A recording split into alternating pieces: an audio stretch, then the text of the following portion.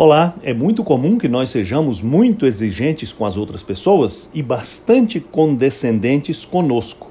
O que em nós é excentricidade, nos outros é defeito.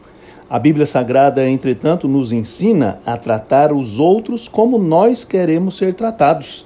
Esta é a regra de ouro estabelecida pelo próprio Senhor Jesus Cristo. Faça aos outros o que você quer que eles façam a você. Em outra ocasião, lemos as palavras de Jesus que Lucas registrou no capítulo 6, versículo 38 do seu evangelho, onde nós lemos: Deem e será dado a vocês uma boa medida, calcada, sacudida e transbordante será dada a vocês, pois a medida que usarem também será usada para medir vocês.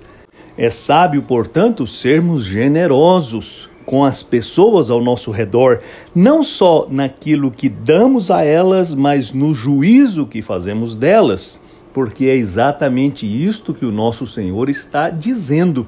Quando somos generosos em dar, receberemos como fruto aquilo que plantamos.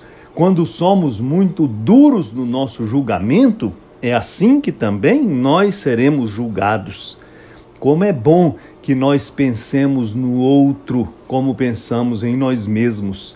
Por isso, a Escritura Sagrada diz que devemos amar o próximo como a nós mesmos. E Jesus vai mais adiante, quando, despedindo-se dos seus discípulos, lhes disse que eles deveriam amar o próximo como ele, Jesus, amou. E Jesus amou de maneira radical.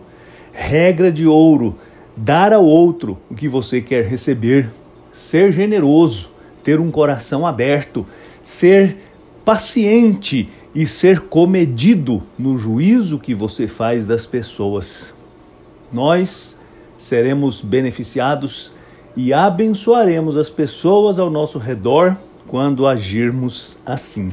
Eu sou Aguinaldo Faria, pastor da Igreja Presbiteriana da Moca, em São Paulo. Vamos orar?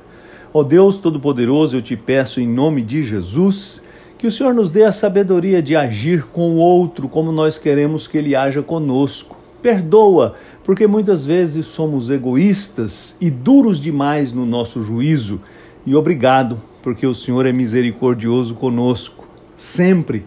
E eu peço que a sua misericórdia se renove sobre nós hoje, mais uma vez, para que nós sejamos abençoados pelo Senhor e sejamos bênção para as pessoas ao nosso redor. Eu te peço em nome de Jesus. Amém.